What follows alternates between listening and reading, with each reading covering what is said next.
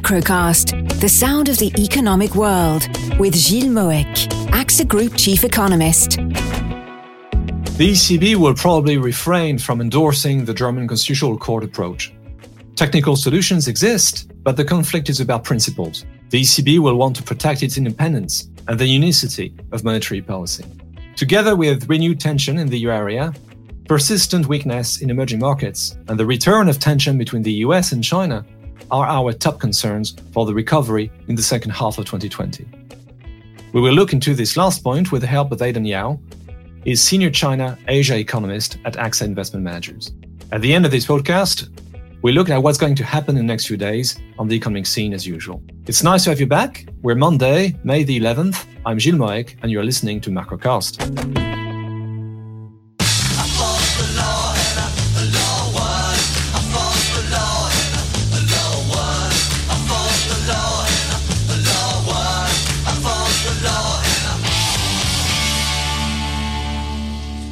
The ruling by the German Constitutional Court would prevent the Bundesbank from participating to the ECB's Public Sector Purchase Programme, PSPP, as well as force it to divest the government bonds it has acquired so far, if the ECB fails within 3 months to satisfy the German authorities that its programme complies with the principle of proportionality, as it considers that the European Court of Justice, the ECJ, has failed to correctly check this in a preliminary ruling.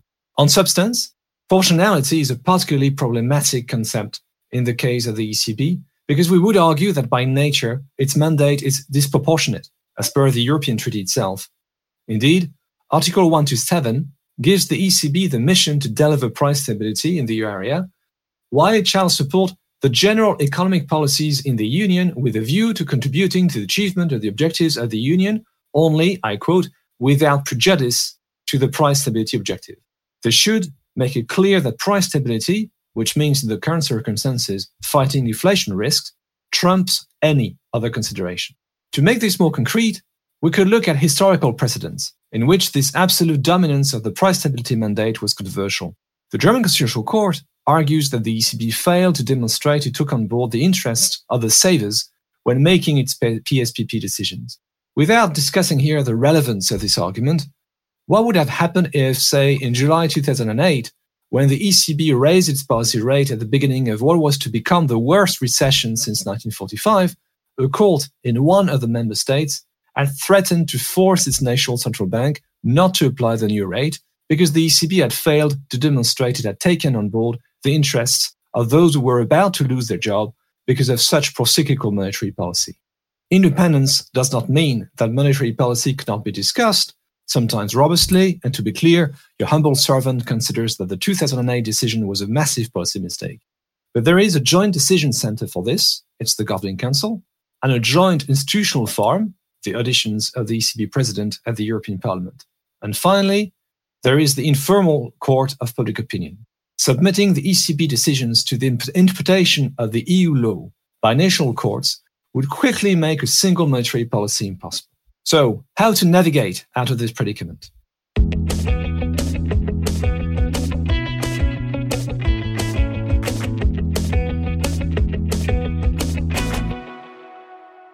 We think that to explore this fundamental but horribly complex situation, it may be handy to distinguish two interconnected issues.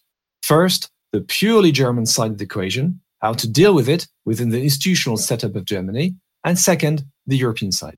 On the first point, there is quite some hope in the possibility the German government and parliament could merely declare themselves satisfied with the proportionality of the ECB's action, based on the existing communication from the ECB, possibly with some support from the Bundesbank, which would allow the ECB proper to remain one step removed from the German Constitutional Court. Reuters reported last Friday that such action had already been taken by the ministry. This may not suffice, however.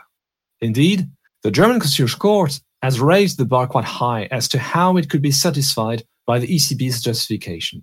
Indeed, point 235 of the GCC ruling calls on the ECB Governing Council to adopt a new decision that demonstrates in a comprehensible and substantiated manner that the monetary policy objectives pursued by the ECB are not disproportionate to the economic and fiscal policy effects resulting from the program. This is quite precise. We also need to consider the medium-term implications.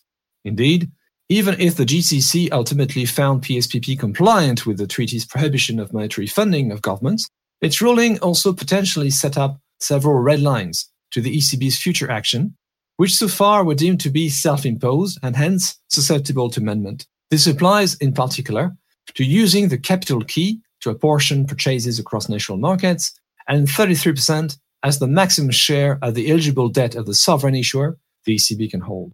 The German Constitutional Court made it plain that its ruling does not apply to PEPP, the new Pandemic Emergency Purchase Program, but more lawsuits are likely to come. This, plus the possibility that the GCC paves the way for more dissenting interpretations of EU law in other member states, probably calls for some clarification by the EU institutions. That is the other side of the equation. The ECJ asserted its preeminence on the interpretation of EU law last Friday in no uncertain terms by issuing a press release. I quote, "In order to ensure that EU law is applied uniformly, the Court of Justice alone, which was created for that purpose by the member states, has jurisdiction to rule that an act of an EU institution is contrary to EU law." The European Commission President, Ursula von der Leyen, stated on Saturday that the Commission is, I quote, "looking into the possibility of suing Germany for treaty infringement." In a nutshell, all the ingredients for a protracted legal conflict are accumulating. This was brewing for some time, since the GCC had always taken the view they had the possibility to independently check whether European institutions exceed their mandate or act ultra-vires. It is a pity this is coming to such a frontal state at a time when the ECB support is particularly necessary.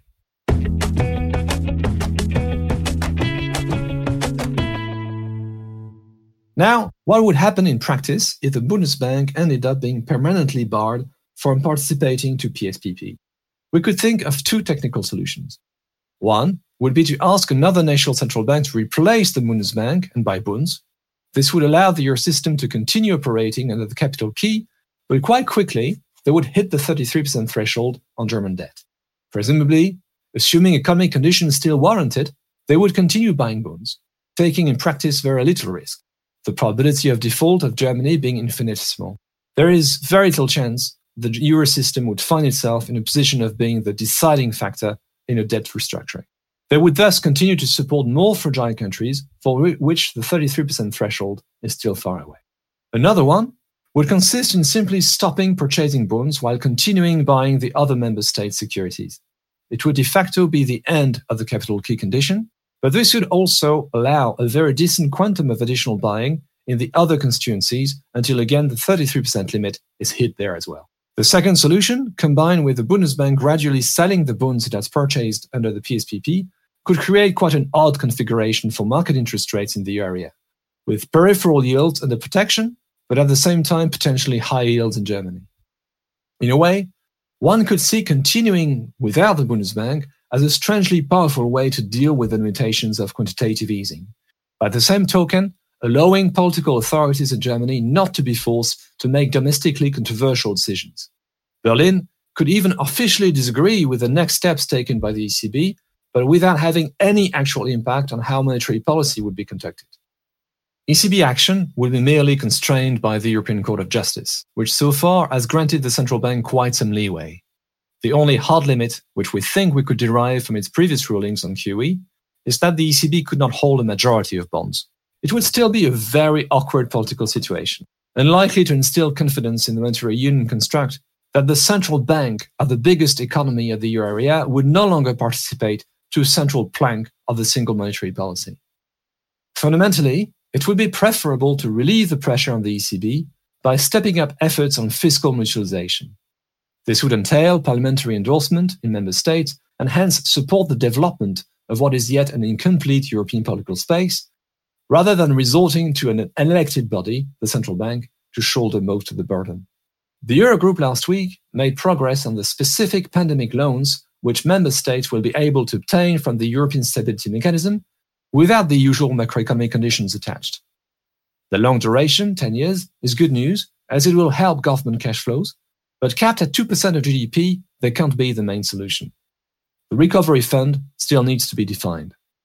Maybe the growing awareness among the frugal states that the ECB's capacity is not infinite, at least not without triggering some thorny legal and political issues, will speed up the process.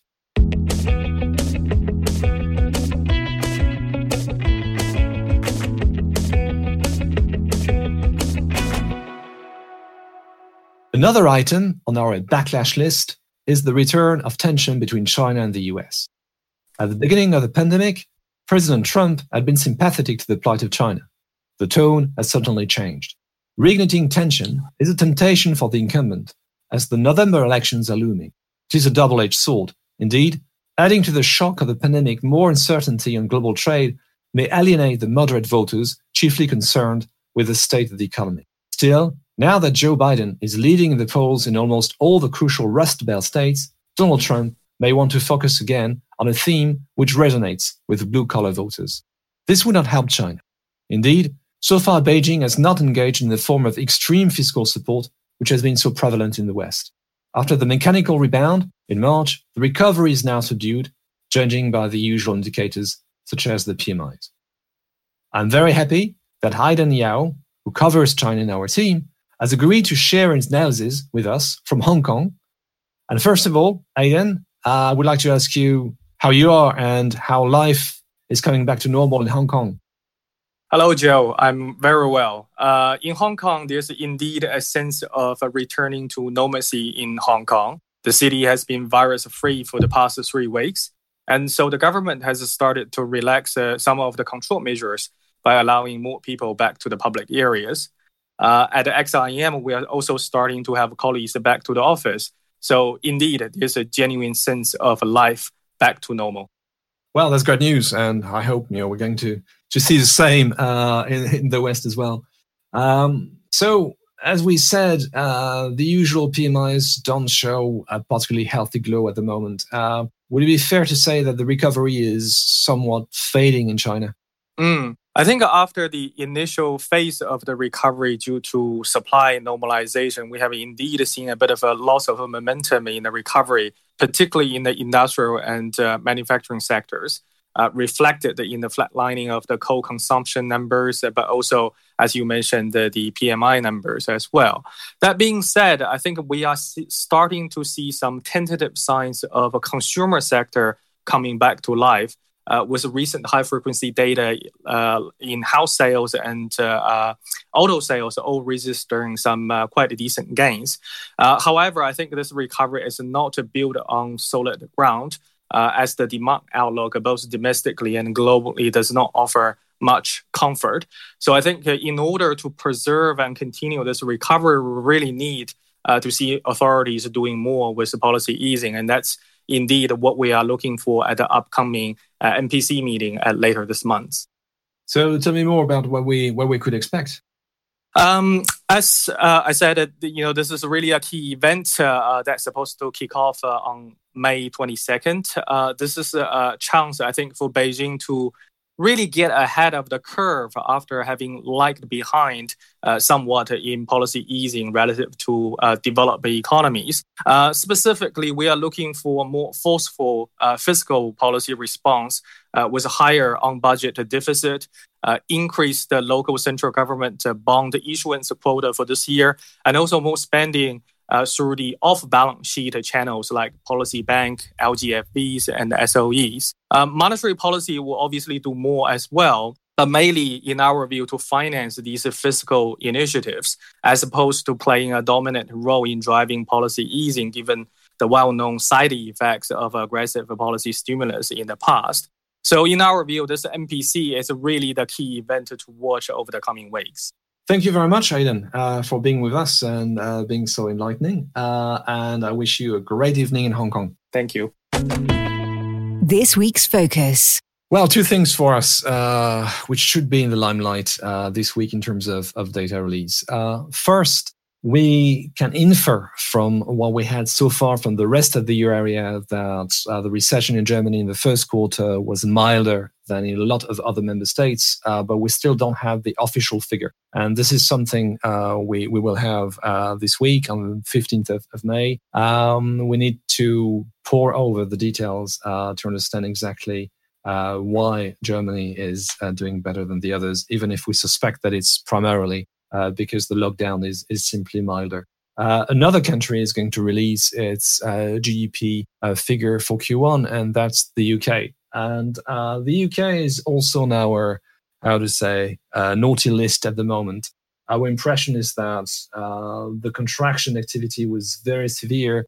Contrary to what could have been expected just a few days or a few weeks ago, it seems that the lockdown is going to last much longer than what had been expected. So Q1 could be quite horrid, but Q2 could actually be very, very depressed. If you add to the mix the fact that the UK is going to face tough negotiations on how to exit from the EU, that is not a great combo. Well, for several weeks, we've been trying together in Macrocast to predict the shape of the post-lockdown rebound. Now the world is facing its recovery, and the next few weeks will be decisive. I would be very happy to spend them together, if you will allow it, starting next Monday. In the meantime, have a great week. Macrocast, the sound of the economic world. Available every Monday on your podcast app.